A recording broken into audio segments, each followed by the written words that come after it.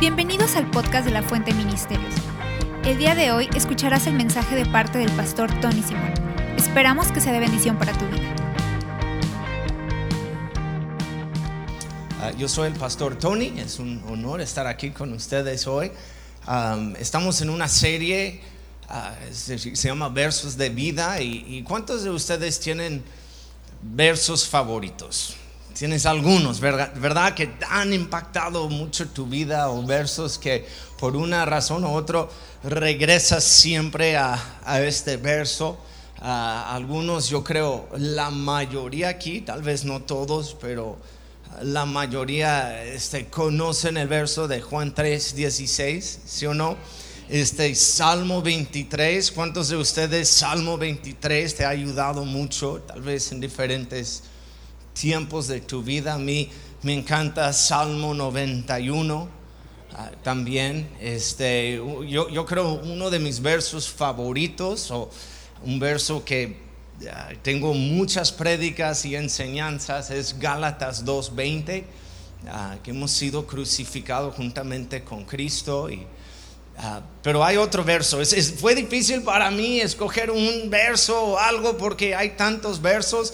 Qué bueno que tenemos 4 semanas para predicar, porque puedo predicar de diferentes versos durante este tiempo.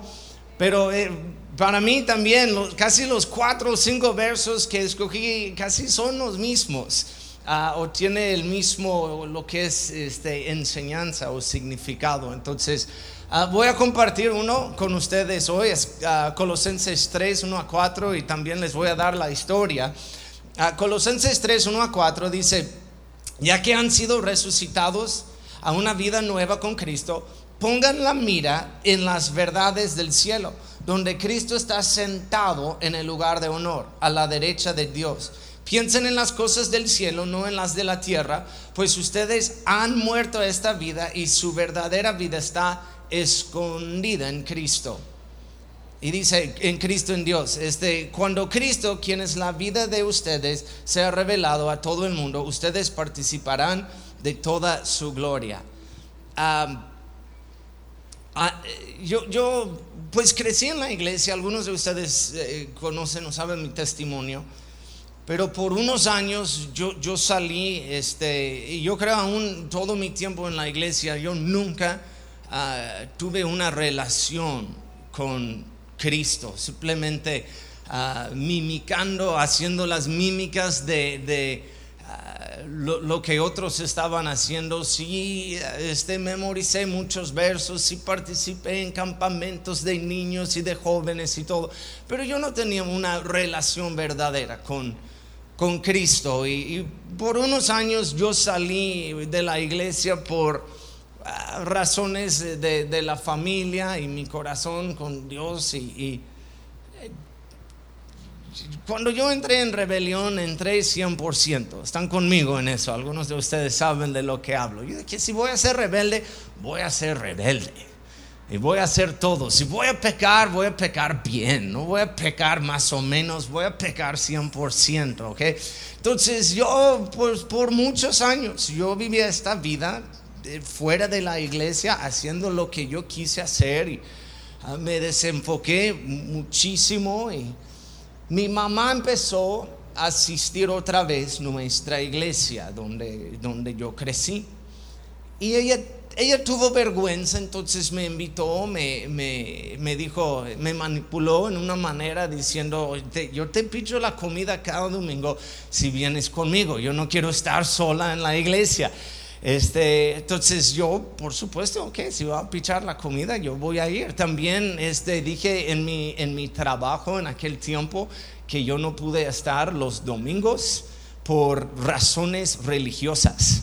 Y ellos por ley no pueden decir nada. Entonces para mí funciona bien. Sábado fue una noche para mí ya más de fiesta. Y me levanto bien crudo y voy a la iglesia con mi mamá, y al final ella va a pichar la comida, ¿ok? Buen trato. Pero algo pasó en uno de los servicios. Dios me tocó, Dios me cambió. Yo tenía en aquel tiempo mucha gente orando por mí. Y una de las personas era mi hermana. Ella también, después de muchos años sin vivir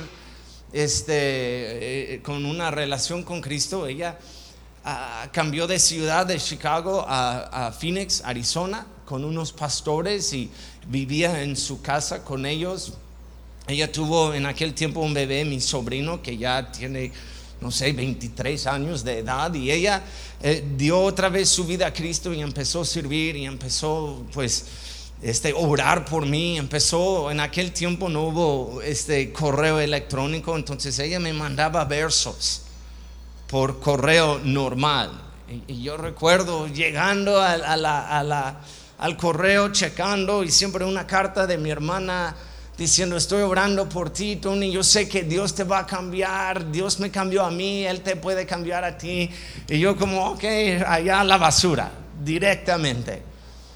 Entonces, cuando en un servicio yo entregué mi vida a Cristo, radicalmente, Dios me cambió, y ella fue la primera persona con quien hablé con esta noticia. Le hablé el domingo después del servicio, le hablé y yo dije: gracias por orar por mí, ya di mi vida a Cristo, siento diferente, no sé, algo pasó conmigo en el servicio, y yo quiero que sepas. Entonces ella bien emocionada, y ella seguía orando por mí. Pero llegué a un momento, como una semana, 2 semanas después, como, ¿ahora qué? Ya di mi vida a Cristo, ¿ahora qué hago? Como no sé, debo sentirme diferente, debo hablar diferente, necesito caminar diferente, tener una Biblia en mi mano, no sé qué hacer. Y ya llegó una de sus cartas en el correo, y abrí la carta y estaba este verso en la carta.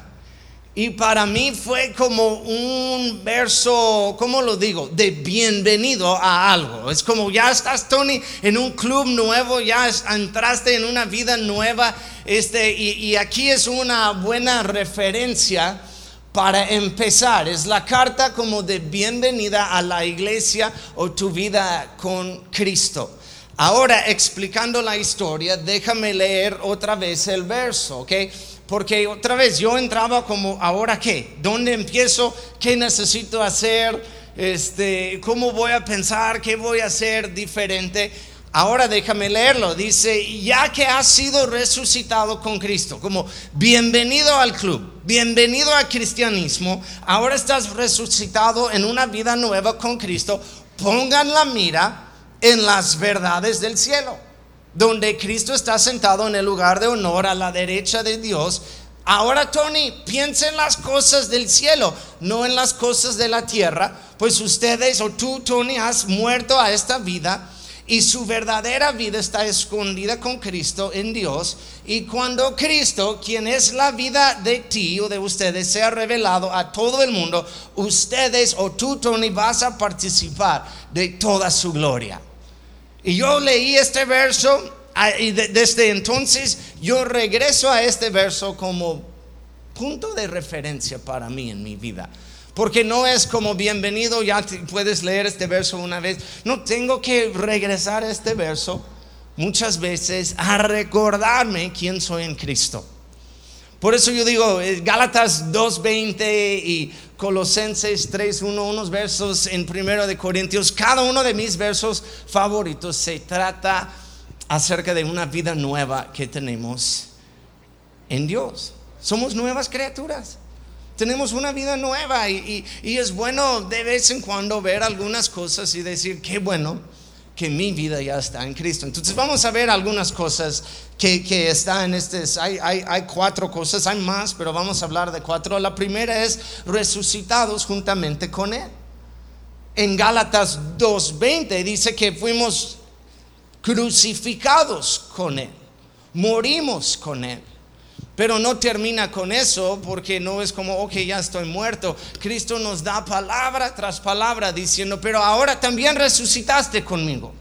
Después de 3 días, Cristo resucitó. Digan amén. Él tiene vida y no es que solamente estoy muerto, no es que solamente morí con Él, pero Él también nos da una palabra diciendo, también resucitaste conmigo. Ahora tienes una vida nueva y tienes que ya caminar en eso.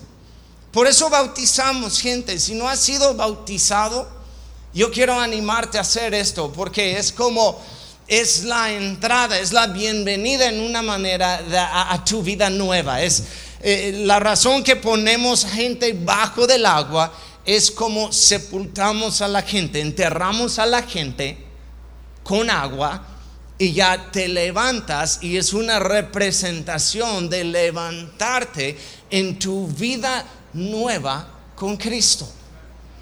Todo es de la fuente. Nuestro mensaje aquí en la fuente es borrón y cuenta nueva. Tenemos una vida nueva con Cristo. Tanta gente en Tepic y en diferentes lugares andan perdidos en el mundo, andan muertos. Ustedes en un tiempo andabas así. Tal vez algunos de ustedes, aunque estás aquí hoy, todavía andas así. Pero llegamos a un punto en que, voy a morir, voy a dejar esta vida, y ahora, y Él nos dice, ahora ya estás resucitado conmigo. Y es como, pues, ¿qué sigue? ¿Qué significa? Romanos 6:4 dice, pues hemos muerto y fuimos sepultados con Cristo mediante el bautismo, y tal como Cristo fue levantado de los muertos por el poder glorioso del Padre, ahora nosotros también podemos vivir una vida nueva con Él. He enseñado mucho este verso en Vanguardia y siempre uso como ejemplo. No sé si ustedes han ido a centros comerciales o al zoológico, a un lugar, un lugar grande donde hay mapas del lugar. Y vamos a decir un centro comercial en un lugar, y quieres ir a una tienda. Y buscas primero la tienda donde quieres ir. Está aquí, pero lo que necesitas más que todo es identificar en el mapa dónde estás tú. Y normalmente tienen una flecha y algo, un punto rojo o algo grande que dice primeramente, estás aquí. Y ya identificando dónde estás, puedes entender o ver mejor dónde vas a ir. Para mí este es Colosenses 3:1. Tony, estás aquí, ya una vida nueva, estás empezando en este punto. Ahora ya puedes enfocarte en dónde vas a ir. Estabas muerto, pero ahora resucitaste con Él, y mi viejo yo, el viejo Tony, ya no vive, sino Cristo vive en mí. No hay mejor noticia para nosotros, no hay mejor. Este es el evangelio. Sencillamente es que ahora tenemos una vida nueva en Cristo. Y tenemos que, la razón que yo digo, a veces tengo que regresar a este verso y como referencia, es que a veces no es que se me olvida, es tan fácil caer otra vez en la trampa de mi estilo, no estilo de vida de antes, pero de olvidarme. Tengo una vida nueva, debo comportarme diferente, debo caminar diferente, tengo una segunda oportunidad, y yo quiero vivirlo al máximo. Qué triste tener una segunda oportunidad y no haces nada con esta oportunidad que Dios te da.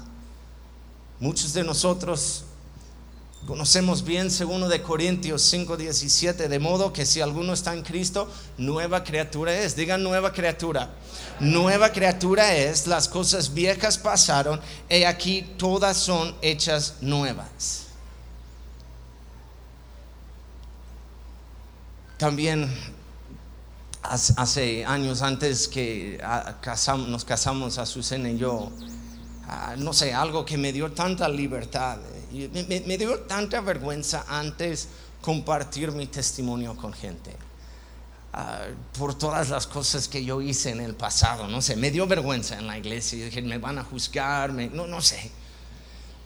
Entonces, antes de casarme con Azucena, una noche yo dije, pues quiero decirle la verdad. No quiero que en una cena con mi familia en Chicago alguien va a contar una historia y ella como, ¿qué pasó? Y van a hablar de unas novias o no sé, qué vergüenza. Mejor ella escuchó todo de mí. Algunos entienden de lo que estoy diciendo. Yo dije, mejor escucha las historias de mí y no quiero que un día estamos en una tienda en Chicago y, hey Tony, ¿recuerdas el tiempo que corrimos desnudo por la calle? No, chale, nunca pasó eso, pero es un ejemplo nada más. Creo, no sé. Entonces yo dije, mejor yo le cuento todo. Y otra vez, me dio mucha vergüenza. Yo no me gustó. Aparte de un tiempo predicando después de recibir a Cristo, casi nunca compartí mi testimonio, todo lo que hice en el pasado. Entonces una noche allá en Mazatlán, en su casa, antes de casarnos, le senté a ella en el sofá. No sé, lo hice tan oficial, tan profesional. Mira, siéntate, quiero prepararte, quiero que conoces bien a la persona con quien te vas a casar. Tengo una historia. Yo creo le asusté, machín. Como maté 3 personas. No. Yo dije, siéntate. Yo empecé a caminar en su sala. Me dio vergüenza contarle, ver sus ojos, pero le conté todo, cada pecado, cada error, cada cosa. Me dio tanta vergüenza, pero yo dije, me voy a casar con ella, tengo que decirle todo. Yo recuerdo, llorando de vergüenza. Y en el final de todo, yo creo ya llegué al punto, ok, son todos los pecados que yo puedo recordar y no fue como una confesión, fue como yo quiero que simplemente sabes toda la historia. Y terminé. Y nada más ella me miró. Y yo dije, pues di algo, por favor. Y me dijo, gracias Tony por contarme eso. No fue necesario, pero gracias. Y yo como, chale. Y ella me dijo esto, me dijo, Tony, esta persona, gracias otra vez, fue increíble, pero esa persona está muerto, perdonado y otra vez borrón y cuenta nueva. Yo ni me caso con esta persona, me voy a casar contigo. Tu viejo Tony está muerto, ahora me voy a casar contigo, con Tony Simón, nueva criatura en Cristo Jesús, resucitado juntamente con Cristo. Es alguien totalmente diferente. Por eso me dijo, gracias por contarme, pero es como me contaste una historia de otra persona. Y me caso ahora contigo. Y no sé, algo en mí, aunque yo conozco el verso, pero ese día algo como, sí es cierto. Esa persona no existe, está muerto. Y después yo le dije, ahora te toca, Azucena, ya. Yo te dije todo, ahora cuéntame todo. Y es otra prédica por otro tiempo. Ella tuvo demasiados pecados. No, casi no tuvo nada, entonces por eso me dio más vergüenza. La otra cosa que dice aquí es pon la mira en Él. Ahora ya estás resucitado, es buena referencia para empezar, pero ahora Tony tienes que poner la mira en Él. Tu enfoque ya ha cambiado. Mi enfoque antes era pecar, era las cosas del mundo, y ahora este verso me guía. Ahora Tony, estás empezando tu vida nueva con Cristo, tu enfoque ya debe cambiar. Las cosas que ves, ahora tienes que poner tus ojos en Cristo y no en las cosas de este mundo. Y otra vez, no es que una sola vez, no, tengo que otra vez recordarme en todo, más que 20 años caminando con Cristo, casi cada semana regreso a esto. Tony, pon los ojos en Cristo. No ha cambiado. Todo lo que voy a compartir hoy, aunque recibí este verso, uno de los primeros versos, empezando a caminar con Cristo, cada uno todavía necesito hoy en día. Pon la mira en Cristo Jesús. Pongan la mira en las verdades del cielo, donde Cristo está sentado en el lugar de honor. La definición de la palabra enfoque, y la mayoría del tiempo cuando ves esta palabra enfoque o su definición, está hablando de fotografía, de fotógrafos usan mucho esta palabra, y que significa centro de actividad o atracción o punto de concentración. Y piensa por favor en una cámara, un zoom, donde vas a tomar una foto y todo el enfoque está sobre una sola cosa. Y no estás viendo ya las cosas alrededor, sino un punto de concentración. Es el lado, es lo que es tu enfoque. Entonces aquí vemos, pues pon tu enfoque todo en Cristo Jesús. Ahora no tienes que ver las cosas del mundo, no estás viviendo por otras personas, no estás viviendo por la aprobación de otra gente o la aprobación de este mundo o las cosas de este mundo. Ya pon tu mira en Cristo Jesús. Él está sentado a la diestra del Padre y hay que nada más verle a Él. Porque es tan fácil ver las cosas, nuestras circunstancias todavía, ¿no? Tal vez algunos de ustedes ya no es tanto las cosas de este mundo, pero podemos perder el enfoque por las preocupaciones ya de esta vida, las circunstancias de esta vida. Es tan fácil ver los precios de la gasolina subiendo o las cosas en el gobierno o diferentes problemas que tenemos en la familia, pero todavía es una verdad para nosotros hoy. Dice, pon tus ojos en Cristo Jesús. Deja de ver estas cosas alrededor de ti, no te están ayudando. Tus circunstancias siempre van a estar, pero cuando estamos viendo la circunstancia, no estamos poniendo los ojos en Cristo. Es tan fácil perder el camino. ¿Qué es el enfoque ahora de tu vida? O como la definición, ¿qué es el centro de actividad en tu vida? ¿Todavía es Cristo? Ya para algunos de ustedes, después de tantos años, todavía regresas a Cristo es mi punto de referencia en todo lo que estoy haciendo. Dice en Hebreos, por tanto nosotros, 12:1, por tanto nosotros también, teniendo en derredor nuestro tan grande nube de testigos, despojémonos de todo peso y del pecado que nos asedia y corramos con paciencia la carrera que tenemos por delante, puestos los ojos en Jesús, el autor y consumador de la fe, el cual por el gozo puesto delante de él sufrió la cruz, menospreciando el oprobio, y se sentó a la diestra del trono de Dios.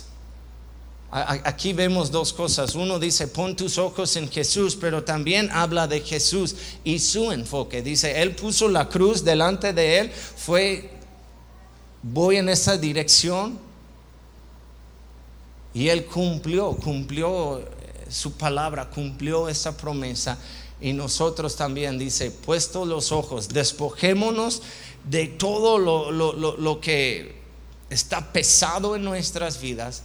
Pon los ojos en Cristo Jesús. Número 3, renovando la mente. Es la otra cosa aquí que dice, pues ustedes, piensan, número 2, piensen en las cosas del cielo y no en las cosas de la tierra. Yo creo para mí fue uno de los más difíciles, recibiendo a Cristo, empezando mi nueva vida en Cristo, pero hoy en día todavía es uno de los más difíciles, de agarrar cada pensamiento y ponerlo bajo la autoridad de Cristo. ¿Cuántos han tenido pensamientos negativos brincando en tu cerebro? ¿Verdad? ¿Cuántos han tenido en la noche preocupaciones y nada más? Es como, ¿qué es lo que dice para dormir? Debes contar ovejas, ¿verdad? Como nada más en las caricaturas, ¿verdad? Ven las ovejas brincando por una cerca y no, para mí son preocupaciones. No sé ustedes. A veces son pensamientos negativos que nada más no son ovejas. Yo quiero pensar en ovejas, pero es dinero, es cosas de mi futuro, es cosas de mis hijas, del ministerio, y nada más veo y la palabra dice, mira, hay que agarrar cada pensamiento y ponerlo bajo la autoridad de Cristo. Pon tus pensamientos en las cosas de arriba y no en las cosas de la tierra. No sé, perdimos tanto tiempo pensando y preocupándonos de cosas aquí en la tierra que de todos modos tú y yo no podemos cambiar. Es una verdad todavía para nosotros. Anoche fuimos a Santiago a hacer una taquiza. Invitamos a algunas personas. Estamos por este año por empezar la Fuente Santiago. Digan amén. Y tomamos un paso de fe y vamos a ver quién llega y vamos a explicar la visión. Y es interesante allá que muchos han salido de iglesias por legalismo y religiosidad y han formado diferentes estudios bíblicos, grupos, están esperando a una iglesia y tienen sus grupitos y Dios me dio una palabra, pero también es un verso que tengo aquí en Isaías 43. Hay una explicación antes del pueblo de Israel y todo lo que ellos vieron y sus milagros y los milagros de Dios. Cosas buenas en una manera. ¿Cuántos han tenido milagros? ¿Cuántos han experimentado la provisión de Dios? Cosas así.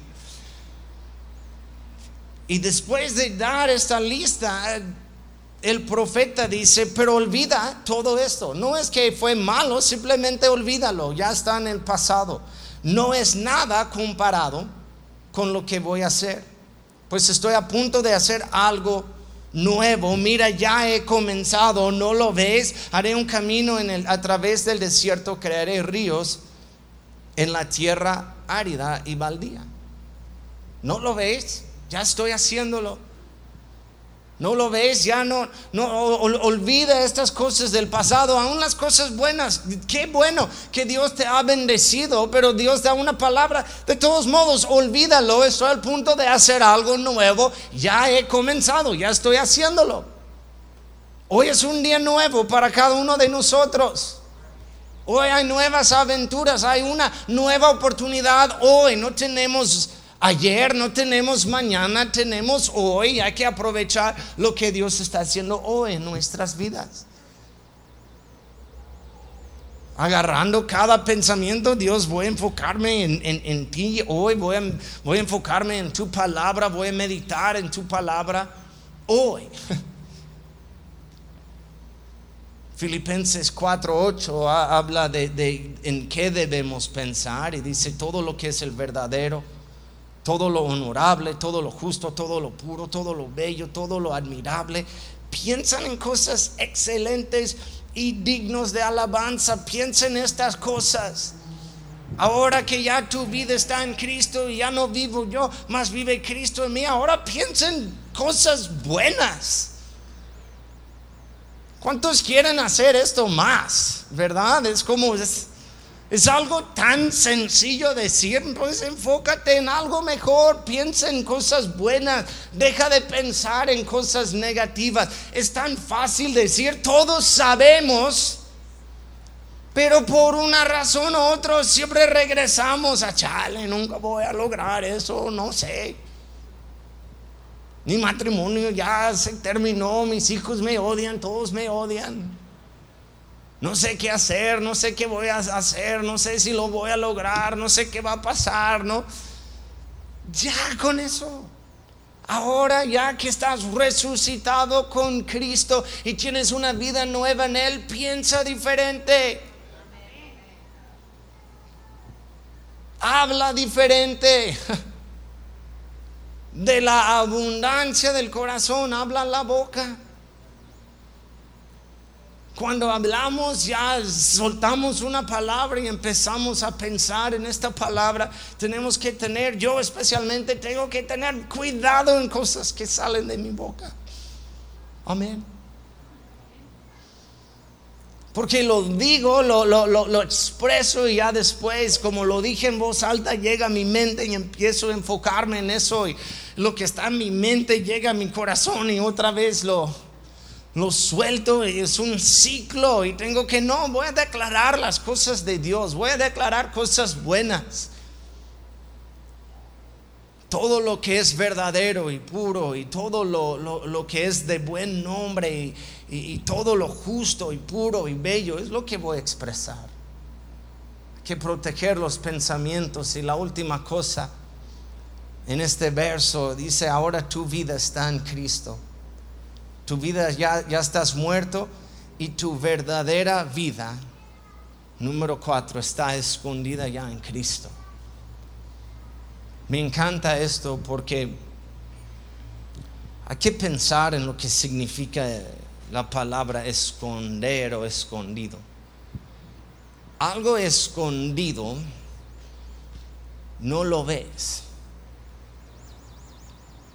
¿Sí o no? Si yo les digo: hey, escondí un perro aquí en la plataforma, no lo pueden ver. Si mi perro Estela está aquí en la plataforma, pero está escondida. ¿Cuántos ven mi perro? Mi perrito. Pues no está escondida. Y no es ilustración, de veras, ella está aquí escondida. No es cierto. Pero el propósito, si algo está escondido, no lo puedes ver. Ahora, la razón o lo que vemos aquí a través de todo el Nuevo Testamento, una vida escondida en Cristo, significa que Dios no te ve a ti con tus errores, con tus pecados, con todo lo malo, todo lo que tal vez tú ves en ti, lo que no te gusta de ti, está escondido en Cristo. Cuando Dios te ve a ti, Él solamente ve a su Hijo Jesucristo. ¿Cómo me ha ayudado tanto? Especialmente cuando yo dije, me dio tanta vergüenza compartir mi testimonio. Y qué palabra me dio mi esposa diciendo: pues ya no está esta persona, estás hablando de alguien que ni puedo ver, está escondido, está muerto. Ahora tu vida ya tú no está escondida en Cristo. Dios ve a su Hijo Jesucristo, a su Hijo perfecto. Ahora yo puedo entrar, tengo acceso al trono de gracia y puedo entrar, dice en Hebreos, con confianza, porque Dios no me ve a mí, sino a su Hijo Jesucristo. Ya no vivo yo, mas vive Cristo en mí. Ahora la vida que yo estoy viviendo en la carne, lo vivo por fe en el Hijo de Dios. Mi vida ya está en Cristo. Algunos están tan preocupados del día de juicio. Ay, un día voy a estar delante de Dios, el día de juicio, el día de juicio. No te preocupes. Vamos delante de Dios y va a decir: oh, es mi Hijo Jesús, inocente es. ¿Están conmigo? No te va a ver a ti con todo lo que tú ves, lo que no te gusta, mi pecado y mi error No, tu vida es como estamos escondidos atrás de Cristo. Y ni me puede ver. Por eso dice: abogado tenemos con el Padre.